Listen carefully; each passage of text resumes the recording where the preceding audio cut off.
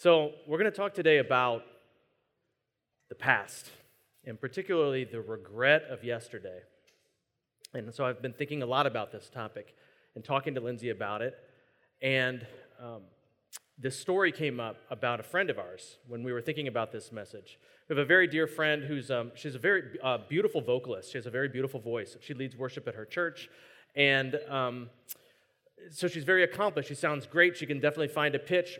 But she's always felt a little second tier in that department because her older sister has always outshined her a little bit. And they're very close in age. They're less than a year apart from each other. But her older sister has always been first chair. She's always been second chair. And she's always felt just a little bit less. And it all stemmed back to something that happened to them when they were little girls. They both auditioned for this National Children's Choir, one of those deals that picks up and goes around to major U.S. cities, Washington, D.C., and that sort of thing.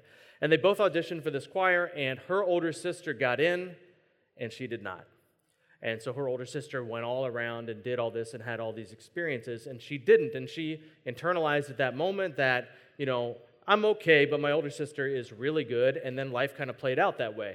Now, this is not like a super heavy thing in her life because her interests don't lie in that department. She has a great career. She has her own thing going. But it is something that has sort of affected the way that she thinks about her life. Until recently, the truth came out. Her mother, and we're good friends with their whole family, her mother admitted, I don't really even know what prompted this, that actually that's not what happened. Actually, they both got in the choir. But she was a year younger, and at that young age, that actually makes kind of a big difference. And when her mother got the rehearsal schedule and the travel schedule, she felt like her older sister was in a spot where she could handle that, and she didn't feel like she was quite ready for it. So she turned down the seat on the choir, but had never said anything about that. Now, like I said, this was not a super heavy thing in her life, so we were kind of joking about this, but it was like, when were you going to share that little tidbit? Were you going to take that to the grave with you? We were joking about this deathbed confession, come closer. It was me. I held you back all these years. It was something we could laugh about because it's not core to what she wants to do with her life, but that fascinated me. Because when she found out what really happened, it was as if it changed the past. Now, you can't change the past, right? You can't change what happened. But it was as if it changed the past. It recontextualized her whole life. All these things that she had believed were true about the past. And most importantly, whatever aspect of the past influences her today and her future had been built on something that wasn't true. It had been built on an assumption. And so that aspect of the past that affects today and affects the future, it actually got changed. You feel this phenomenon in good literature or good films where there's a breakneck twist at the end. If it's done really well. It can be done kind of cheesy where it's and they're all dreaming and you feel very disappointed. But it can be done really well. And probably the iconic example of the modern day is The Sixth Sense, M. Night Shyamalan, which, spoiler alert, he's dead. Through the whole movie, he's dead. And I didn't see it coming. And I know this movie is 20 years old, so don't get mad at the church if you just now finding that out. I'm sorry. I didn't see it coming, and I'm that guy. I'm the annoying dude who's always thinking 5 steps ahead in a movie and who's you know what's going on, and a lot of times I'm right. I didn't even see it coming. It came out of left field. Oh, he's dead. The whole time he's dead. And the emotional power of that moment is it's capturing this true phenomenon in life that you can come to a deeper understanding about what the past means. And it is as if it changes what actually happened. If you go back and rewatch that movie with the knowledge of the end in mind, it changes. The whole movie's different. Every word of dialogue, every facial expression means something completely different from what you thought it meant when you didn't know what it meant. And to me, this is just a fascinating thing. It's almost like this weird science fiction wormhole where you can't change the past, but maybe there's a way in which you kind of can. And maybe the aspect of the past that can be changed is actually the most important aspect of the past. And this is a really important thing because we all have a past, and we are all affected by it. You may or may not be conscious of the way that you are affected by it. In my experience, many people are not. It's working in the background, and it's kind of bleeding out in different places. But we all have a past, and we're all affected by it, and I think it's safe to say we all have regrets about yesterday. Every once in a while, you'll meet somebody that says, I don't have any regrets, no regrets, because those things made me who I am today, and I wouldn't change anything. And I understand the sentiment, like the gratitude for you got through it, and you're grateful for what's happened today. But there's another sense in which I'm like, nah. You have no regrets. If you went back and lived your life over from start to finish, you wouldn't change one thing. You wouldn't keep your mouth shut one time when you shouldn't have spoken. You wouldn't say something one time when you should have. You wouldn't change any. You have no regrets. To me, I'm like, I don't buy that. If you have no regrets about yesterday, I don't think you've taken a careful look at your life at all. You're saying nobody's life would be better, nothing would have changed, nobody would be better off. You did it perfectly, kind of, is what you're saying, and I don't buy that. So we all have regrets, and we're all affected by regrets, and sometimes when you're affected unconsciously by regrets of yesterday, it can be even more powerful. Pete Scazzero says that buried emotions don't die. Buried emotions are buried alive. And they bleed out in all kinds of different ways. And you've seen this happening in people's lives. So this is something that really affects us. You see people that are almost as if you're doomed to repeat the past. This situation keeps coming up. I keep getting poked in this same bruised spot. I keep falling in with the same type of men, the same type of women, over and over and over again. This keeps falling through it exactly the same way. And most of us have felt that at some point. I certainly have. Later on in the message, I'll share about a situation was like that recently in my own life. Some of you maybe are in it right now. I mean, maybe you're feeling it right now. Maybe that's why you've come to church right now, is that you're like, I got to do something different. Just keeps repeating. Or sometimes it manifests in like a paralysis. It's almost as if the past has gotten out of order. And instead of being in the past, now it's somehow gotten in front of you, and it's blocking your ability to take a step towards the future. So that betrayal, or that failure, or that time you stuck your neck out and ended up looking like a fool, or that time you gave it a shot and it didn't work out. And when you think about ever doing something like that again, it's like the past has gotten out in front of you, and how could I trust again? How could I give it a shot again? How could I take a risk again? And the past is in your way, and there can be a certain amount of paralysis from the past, blocking you from moving on. Sometimes the past just keeps coming back, painful experiences, things that happened to you, behavior of other people. It doesn't make any sense, and you can't make any sense of it, and it just keeps coming back and haunting you. I've certainly experienced that. And that can even get really damaging psychologically, emotionally, especially in the case of real trauma. Disorders like PTSD can be characterized by incidences from the past, especially traumatic incidences, coming up unbidden, unwelcome, and grabbing a hold of you and like digging their claws into you. It's as if they're screaming, there's something here you got to deal with. There's something here you got to contend with.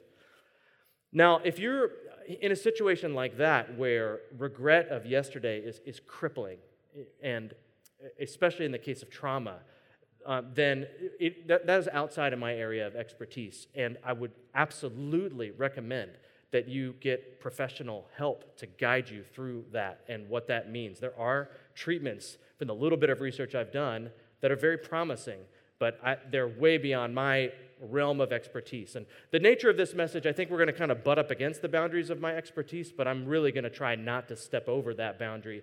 And I know that we would be willing to connect you with a professional if you're in that spot where you feel like this is really impacting my ability to live. This thing keeps coming back, or the emotion is raw and it's not going away. Every time you think about it, it's just as raw as if it was happening right now. I think these are indications that you should talk to someone. And honestly, if you feel at all like maybe you should talk to someone, you should talk to somebody. But regardless of whether you ever face something like that or are now, there is the kind of everyday regret of yesterday that we all face in the way the past affects us today. And I think the best way I could describe the effect that it has is it's very distracting. We're in this series of messages called Distracted, where we're talking about the things that will pull us away from what God has for us today and what God has for us in the future. And it's almost as if in life, you have to keep moving forward. Standing still isn't an option. If you stand still, you will drift off in a direction that you maybe don't want to go. So you can't stand still. And I'm talking about even if you don't believe the Bible or you don't know what you think about any of this and you've come to church for whatever reason that you've come to church, even your own hopes and dreams for your life, take the Bible out of it. You got to move forward. If you don't move forward, you will drift off by one of these distractors. And in my experience, it takes way more effort to stay focused on the good and what's next. It's way easier to be distracted by these strong cultural forces that can drag us away. And each message in this series, we're talking about the things that can distract us. And the topic for today is the regret of yesterday. And it certainly has the power to distract you, block you, paralyze you from what comes next.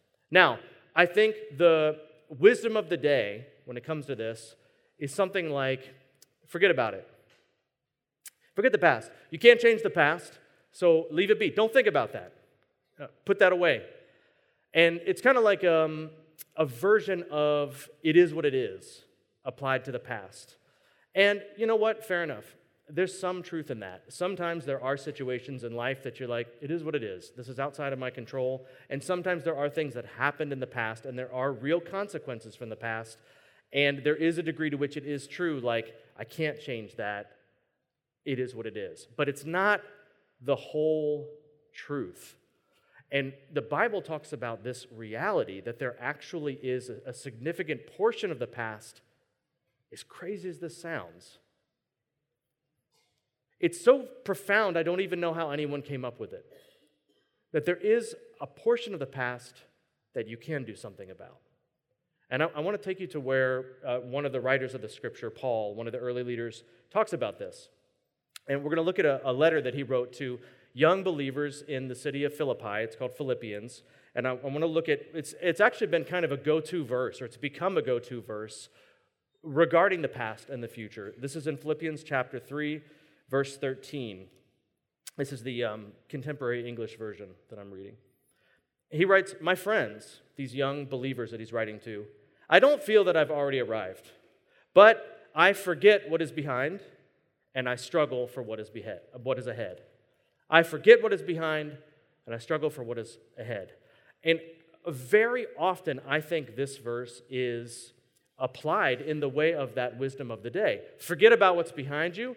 Focus on the future. I myself have applied this verse in that way. And I think that is true so far as it goes, but I think what Paul is talking about is a lot more complicated than that and a lot more helpful than that. And that's what I kind of want to dig in to a little bit. And here's how I got into thinking about this. When I was preparing for this message and I read that verse, I tried to read it really honestly, and you have a very interesting experience with the Bible if you really try to be really honest about how it makes you feel and what you think about it.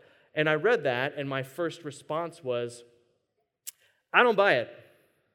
I don't think that's true. I mean, first off, I don't even know how that's possible. I don't know, how do you forget the past? Like, you don't recall it. Secondly, it seems a little disingenuous to pretend like that never happened, or to pretend like I never did that thing. It doesn't feel that it has the same kind of forthright honesty that truths that Jesus shared, like the truth will set you free, suggest to us. And that leads me to the third thing. It seems to fly in the face of obvious teachings of Scripture about the past and about memory, like where Scripture says, if you claim to be without sin, you are a liar, and the truth is not in you. Or remember Remember, this call is all throughout Scripture. Remember who God is. Remember what God has done. Remember how far you've come. Remember how he found you and what you've done for you. Remember. So it seems that understanding of this verse seems to fly in the face of those obvious teachings of Scripture. And I don't think that's what Paul is saying. Now, whenever that happens, whenever you have that experience, you've got to just pause, especially if you're preparing to preach about a verse and you have that experience. You got to pause and you have to say, all right, first off, the people that wrote the Scripture were brilliant, world-class, global historical geniuses. These were not primitive people. They were the things that they wrote down have withstood the test of time and influenced our culture in incalculable ways. And if you're a Christian, then you also believe that God's Spirit inspired these words and that he oversaw the collection of these documents and curated it to make sure that we got what was useful for our faith. And so whenever that happens, you've got to step back and say, there's something going on here that I don't understand. And the first place to look is the context. And I feel like 99% of the time, that'll get you where you need to go. And that's the case in this verse. If we just zoom out just a little bit and look at what Paul is writing about, just the first few verses before this, you see that this is not some a few words you can just sort of lift out and make them mean whatever you want to make them mean. This is actually a culminating statement on a little passage where he's making a point. And I think we, the modern thinker, we fall into this mistake often because it's like the soundbite generation. But the reality is there are truths that cannot be adequately expressed in 140 characters. And so you have to kind of zoom out a little bit and see what's being talked about here. So I want to do that just a little bit. We're just going to back up a little bit into earlier in this chapter 3. I want to look at verses 3 through about 8, and I think that'll get us where we need to be to understand what this verse, the fullness of what this verse means.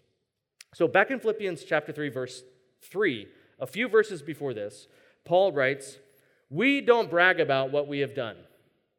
Now, what's going on there is he's in prison writing this letter. He can't be with these new believers, and so he's doing the best he can do. He's sending letters to them. And while he's been away, there have been other religious leaders and teachers that have come in among the churches and were teaching things that were contrary to the gospel, to the good news about Jesus. They're teaching it's about following this law, doing this ritual. It's not about what Jesus has done for us. It's not about who Jesus is and what he is doing, which is the gospel that Paul preached to them. And these were kind of like celebrity pastors a little bit. They would kind of wield their religious pedigree, and these were young believers, and so they were falling for it, and they were kind of getting pulled away from the gospel. And so Paul writes, "We don't brag about what we have done." He's kind of referencing these teachers. "Although I could," which is, to me, hilarious that he put that in there. Every once in a while, if you're from the old school, you gotta just throw down to let the young bucks know that you got it. You give them some rope, and every once in a while, you just got to yank that chain back a little bit to let them know it's not that I can't, it's that I'm choosing not to. Like, my boys are really into wrestling right now, and I just let them, I'm the only person in the world you're allowed to do this with. They just punch me and smack me in the back. I'm the only person that you can do this with, and they're learning their limits, and they're learning how to structure their aggression in a way that'll be helpful for everybody. But every once in a while, they get a little out of line, and I just got to be like, hold up, you forgot who you're dealing with, and I just pin them with one finger, He's like, you see that? You just remember who you're dealing with right now. And that's kind of like this. He's like, we don't brag about what we've done, although I could. Others may brag about themselves, but I have more reason to brag than anyone else. Man, Paul does not pull his punches. He says what he's really thinking. I mean, there's another place in Scripture where he says, I'm the worst sinner who's ever lived. And here he says, I have more reasons to brag than anybody else. And he goes into it. Now, he's talking to people living within that value system, that hierarchy of values represented by first century Judaism, following the law as laid out by God to become righteous with God. And so that's what he's talking about when he says, I have reasons to brag. I was circumcised when I was 8 days old, on the day when you're supposed to be, I've been following the law since before I could choose to follow the law. My parents followed the law for me before I could choose to follow the law. And I'm from the nation of Israel and the tribe of Benjamin. I am a true Hebrew. As a Pharisee," he just kind of mentions that on the side, but the Pharisees were the most elite, law-abiding religious sect of first century Judaism. They were not, as we sometimes caricature them nowadays, as like the villains. They were the people that everyone would have looked at and said, those are the people that, if anyone's going to heaven, those are the people that are going to heaven. And he just kind of says it off to the side. As a Pharisee, I strictly obeyed the law of Moses. And I was so eager that I even made trouble for the church.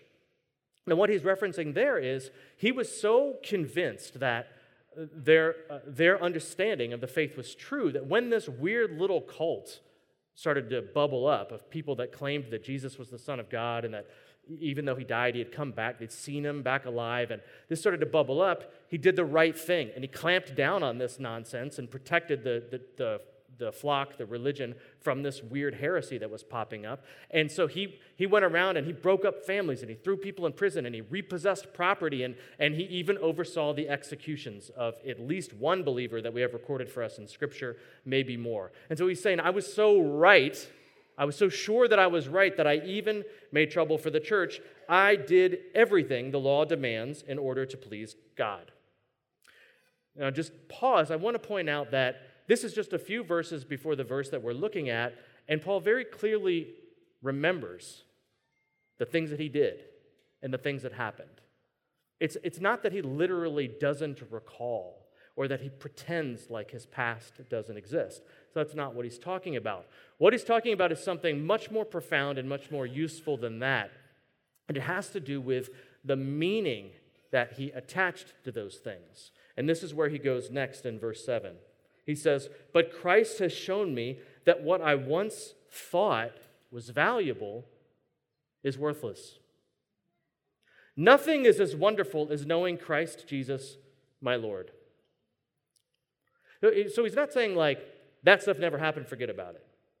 Or I never think about the past, I never remember the past. When he's saying, I forget about the past and strain towards the future, he's saying, I forget about my wrong-headed notions about what the past meant.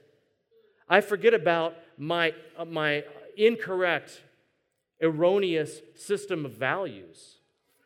What Christ has shown me is that what I once thought was valuable, this hierarchy of values that Paul had climbed it and he was at the top, was just wrong. The whole way he was understanding his past was wrong. That value system is worthless.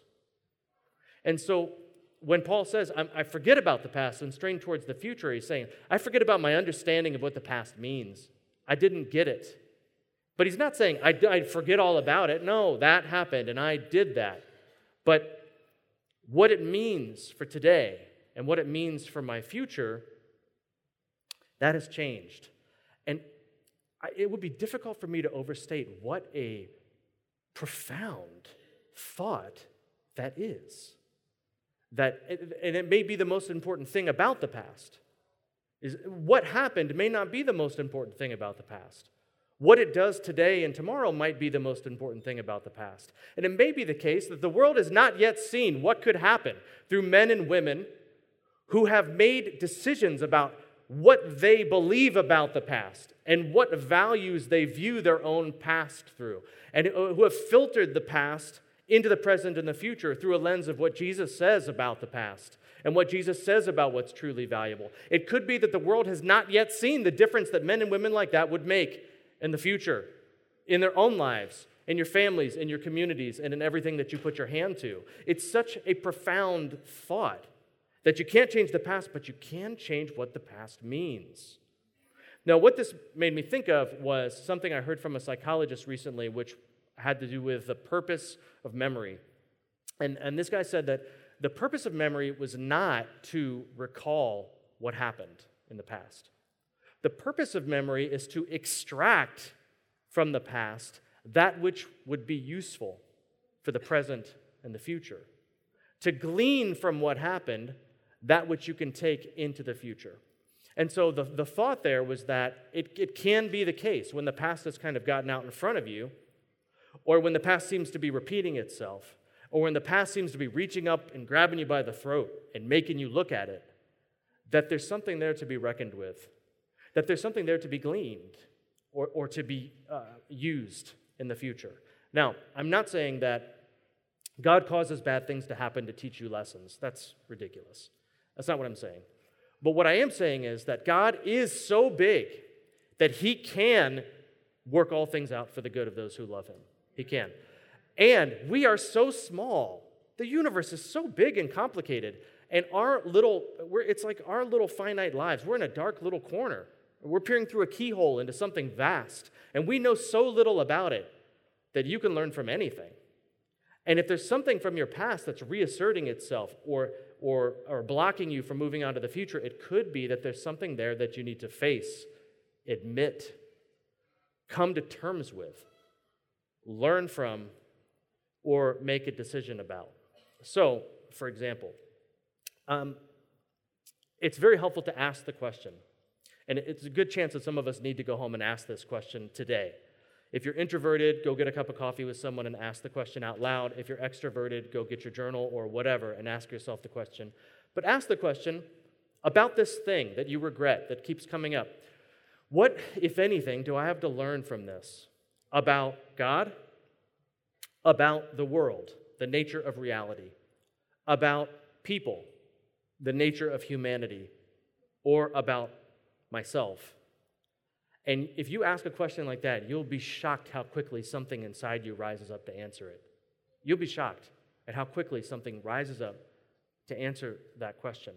It could be something just simple like you just never thought about. It was a bad thing and it happened to you and it's confusing, but God was there and he got you through it. And maybe you never really thought that through. And so you're having a hard time turning towards the future because there's that fear of what if it happens again? Would I be able to get through it? But the thing is, you did get through it. God got you through it. And if you just face that and think it through, like, of course it wouldn't be fun. You never want to go through it again. But if it did happen again, you'd be okay. And maybe what God's trying to say is, like, you don't have to be afraid. I got you through that. And I'm not going to hand you a universe where there's full of promises that those things will never happen again. That's not how it works. But what I am trying to do is to make you strong and resilient. And I'll be there with you. And you need to think that through because we got through it before. And you don't need to be afraid that it would happen again because I'll get you through it just like I got you through it before. It may be something about God. It may be something about the nature of the world or the nature of humanity. I think that sometimes this hits people hardest in areas of betrayal or if you've ever come up against evil. It is the only word that's fit for some of the things that happen in the world. And maybe you're a little naive. Maybe you're innocent as doves, but you're not wise as a serpent yet. And maybe God is saying, you can handle it. With me, you can handle it. You can face it. You don't have to pretend like the world is all sunshine and roses. You're strong enough to look at it. You're strong enough to open your eyes. You don't have to be willfully blind to this any longer. You can see things as they are and handle it. I can do that in you. And this thing that's asserting itself to you, maybe there's a part of which you need to go back and you need to say, like, you know what, I'm a little bit naive. It is true that sometimes people do ill because they want to and take pleasure in it. And the only word for that is evil. And you just got to expand your worldview a little bit. And the degree to which you try to clamp down on it and push it away, it's going to keep reasserting itself because your map of the world, it doesn't map onto the real world. And God's trying to grow you. For me, the hardest things to deal with are when that's something about myself. It's not fun. This is not fun. I'm not recommending a fun thing for you to do today. The worst things are when I've come to the point where I did evil, I did wrong on purpose and took pleasure in it. And if you've got a naive view of yourself, well, first off, I think you're very dangerous. Because you don't know what you're capable of. But it could be that your sense of self-worth, your sense of being lovable, your sense of having a purpose is too bound up in you feeling like you're a good person. And you've never done anything really wrong. But what do you know? I mean, you've never been in a really, really bad situation. So what do you know what you're capable of? And if you'd watch your thoughts for half a day, you'd be shocked. at what you're capable of. But the scales have to kind of fall off your eyes to see yourself that way, and it will force you to shift your sense of self-worth and value from, I'm basically a good person, to, what does Jesus say about me? What has he done for me? How does he feel about me? And maybe Jesus is saying to you, like, you don't have to be scared. You don't have to pretend like you're better than you are. You can face who you really are, because I see who you really are, and I love you more than you can possibly imagine. And I see who you can truly be. But we can't move forward till you know where you are. And these things that have happened are coming back up, trying to point out, where are you on the map? You don't know where you are. You're trying to move forward, and you don't even know where you are. And I want to meet you where you are, so we can do something real in your life. I think this comes out in trust a lot too. There's a way in which you can trust people in a naive way that sounds like this. I trust God, I have faith in God, or I trust people, I have faith in people because I believe that they're never going to hurt me. And then they do, and that destroys you. And I've been through it, it's terrible. But the more mature version of trust, the kind of trust that Jesus had and exhibited, is I choose to trust you even though I know I'm going to get hurt. And I choose to trust you because I know that it's my best shot at bringing out the best in you. And I choose to trust God even though Jesus promised, in this world you will have trouble. Because it's my best shot at bringing out the best in me. Because Jesus said, in this world you'll have trouble, but take heart, because I have overcome the world. Sometimes it's super practical. Sometimes it's just, you know what, I'm looking back on that situation and I should have an emergency fund together. I was vulnerable to what happened, to that job loss, that setback or whatever, because my finances were a mess. I was living day to day, and I need to change that. And as soon as you make that decision and change it, it's like it changes the past. Now it wasn't a horrible thing that happened. Now it was a lesson that propelled you towards what you're supposed to do right now. Or maybe it's like, you know what? I do keep dating the same type of women. I do keep dating the same type of men, and I'm the one who's doing that. So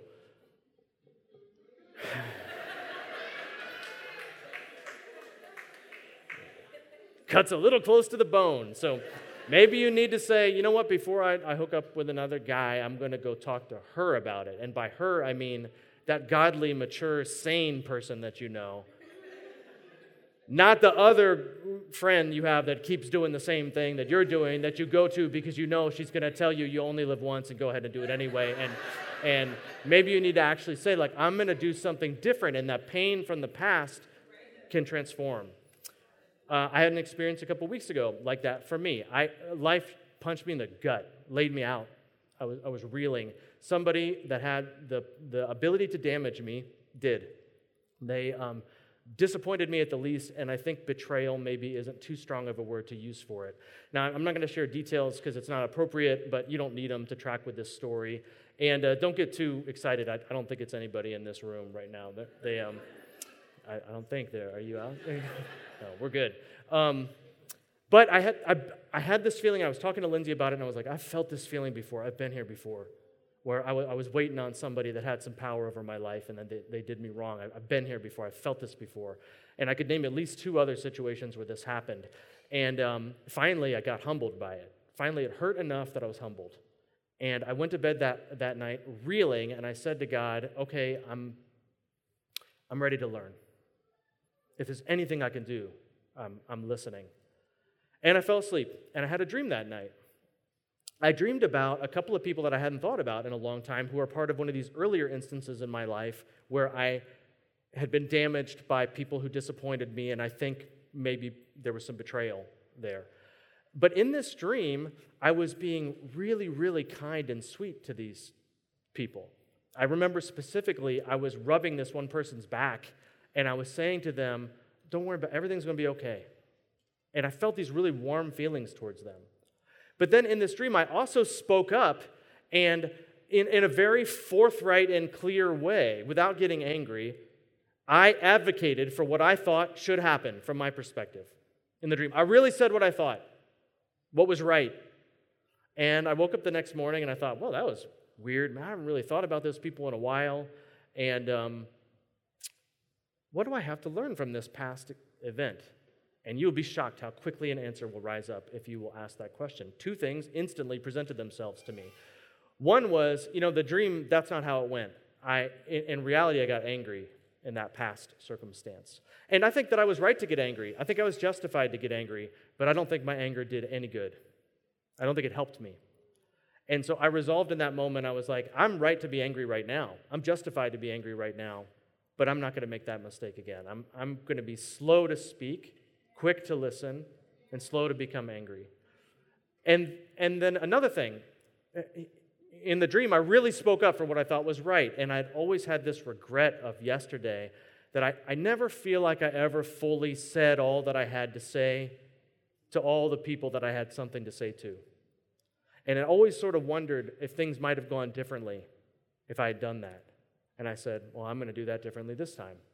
To the degree that is within my grasp, I'm going to say, not with anger, but in a direct, forthright manner, in an honest way, I'm going to fight for this thing. I'm going to say what's true. I'm going to say from my perspective what I think is right. And maybe it won't change anything, but at least years from now, when I look back on this situation, I won't have that regret. I'll be able to lay my head on my pillow at night and say to myself, you did everything that you could do. You didn't hold it back. You said it. You said what was true. And two things happened instantly when I recognized those two things about the past and made those decisions about how I was going to behave differently in the future. Two things happened. One, I felt way more calm and confident about what I had to face. It was like I had a roadmap now. I had a battle plan. I had a strategy. And it wasn't someone dropping advice on me. It was like embodied wisdom that I got from my own experience of the universe. And I was still hurting, still am hurting, but it went from reeling to bruised. And I felt calm and confident that I had a plan. I knew what to do now. And then the second thing happened, and this I didn't expect. I felt really warm and tender towards those people from my past that I had so often struggled to forgive. And it was as if realizing what I needed to glean from the past changed the past. I found it very easy to forgive them. I felt like really tender towards them. I felt like I started thinking compassionately, like the pain that they'd gone through and the hardship that they'd gone through. And it just made me wonder if all those times that I thought that I was having a hard time forgiving them, if it wasn't really about that. If it was, no, there's something I haven't yet gleaned from that. And once I got that out of it, the past was like, okay, my work here is done. And the past that had gotten out in front of me was now behind me, fueling me to move on into the future. If you'll do this, if you'll have the courage to ask this question and go where it takes you, what you're going to find is that as you go through life, you become more, not less. You don't move on from the past, you move on with the past. And that's really important to know because especially when something really painful has happened, people will say, you got to move on. It's time to move on. And you know what? You do. But if you try to move on from the past, it's like there's a rubber band tied to your waist, and you're fighting against it, and eventually it just snaps you back. You can't move on from the past. You move on with the past. And what happens is you become more, not less. So, for example, one of the things that I've really appreciated about Jordan and Jessica, their leadership of our church, is that they both openly talk about their first marriages and how those ended in painful tragedy. And they've learned things, they embodied things about the world that I can't know. And they probably learned a lot of things that kind of go in the category of here's things none of us can know about the world. But they talk about that. It's not like that never happened. And so here's what we have. Jordan is not just a man whose first wife died to cancer. And he is also not just a man who's happily married to a woman that he does not deserve. He is, just trying to keep it real. Jordan is a man who lost his first wife to cancer and is happily married today to Jessica. You don't become less, you become more. This is why I think Jesus was sometimes so future-oriented. He would rename people. When he came up to Simon, who would cowardly deny that he even knew who Jesus was, He said, no, you're not Simon, you're Peter, the rock, the one who will go to his death because he refuses to deny who I am. And Paul wasn't always called Paul. He was Saul. When Jesus met him on the road to Damascus, he was Saul, the one who was so zealous for the wrong value system that he was persecuting the first Christians. And Jesus said, no, you're going to be Paul, the one who recognizes the true value system so much that you're able to say all that success is worthless. And only a man who realizes that success in this world is worthless is able to go to the death that Paul went to with the kind of faith and courage that he did. Only a man who understands the past as Jesus sees it could write this letter to the Philippians, where if you go back to chapter 1, where Paul talks about the fact that he has been imprisoned, he's in chains because of his faith in Jesus, and he could have been so tempted to give way to regret of yesterday. He easily could have said, oh, I'm getting this all wrong. I shouldn't have followed Jesus the way that I am. I shouldn't have been so direct about the gospel. I should have laid off. I should have let things slide. He could have given in to all that and let the past get out in front of him. But instead, he says, you can go read this in Philippians chapter 1 to these young believers, that this is actually helping the gospel. These chains are helping the gospel because God is giving me access to talk to people about Jesus that I never would have had access to before. And so Paul, it's not that he can't remember any of that stuff. He's not stuffing it. It's like, I did that. That happened. That's me. And this. And those things that happened to you, those things that you did, that's you. That's your life. And there's a certain degree to which it can't be changed.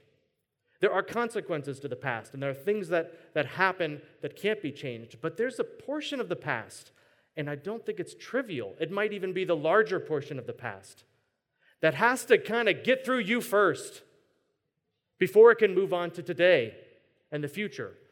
I don't think I can overstate this. There's a portion of the past, what it means for today, that you get to decide what it means for today.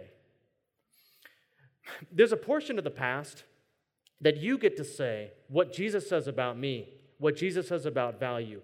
That is how I'm going to view everything that happened and everything I did. And I don't know if I could overstate how powerful that subtle difference is. What could be more different than resentment versus forgiveness moving forward? What could be more different moving forward than learning from the past versus repeating the past? I mean that power of changing what the past means for today and extracting from the past what you need to learn to face the future. I don't think we've seen the difference that it could make in your life and the lives of those around you and the lives of the world moving forward. Sometimes when you are tempted to be distracted from the present and the future because of regret for yesterday, I think the thing to do is to look even further back into the past, way back. Before you were born, before you were even a twinkle in your daddy's eye, before the United States of America existed, before the New Testament was written down, before there was a single Christian church in the whole world, there was this ordinary man named Jesus who grew up in a small town and learned his father's trade, and he was watching the birds and the mustard seeds and the socio-political structures of his day, and he was listening to his father. And just as he was coming to the apex of his spiritual genius, and there was only a few people in the world who were just starting to get an inkling of who this man really was, way more than just an ordinary man, he voluntarily went to his death. He took everything that was going to happen and everything that had happened, long before you were even thought of, everything that ever happened to you and everything you'd ever do. And he said, it is finished. And so when you are tempted to get caught in the regret of yesterday, maybe look further back and recontextualize your past by the deep past, the one who was there at the beginning, who is also the end, the one who is the Alpha and the Omega, the author and perfecter of our faith, the one who is working out all things for the good of those who love him, the one who said that those who place their faith in me, they're predestined to be conformed to my image. And what you'll find, if you'll look into the deep past is that you're looking into the face of your future. I want to pray that that's exactly what each and every one of us do. Lord, I'm talking about some no-joke stuff today. This is not easy. This is potentially very painful, very disruptive in the short term to stop pretending like these things aren't there. I pray that your Holy Spirit would guide each and every person to look at as much as we can, not more than we can right now, but to look at as much as we can and to help shepherd us and guide us to be able to draw out from our memory that which we need to turn our attention now to today and tomorrow. And I pray in that way we would forget the past and stretch out towards the future, the prize, the goal to which you have called us heavenward in Christ Jesus our Lord. We pray in his name, amen.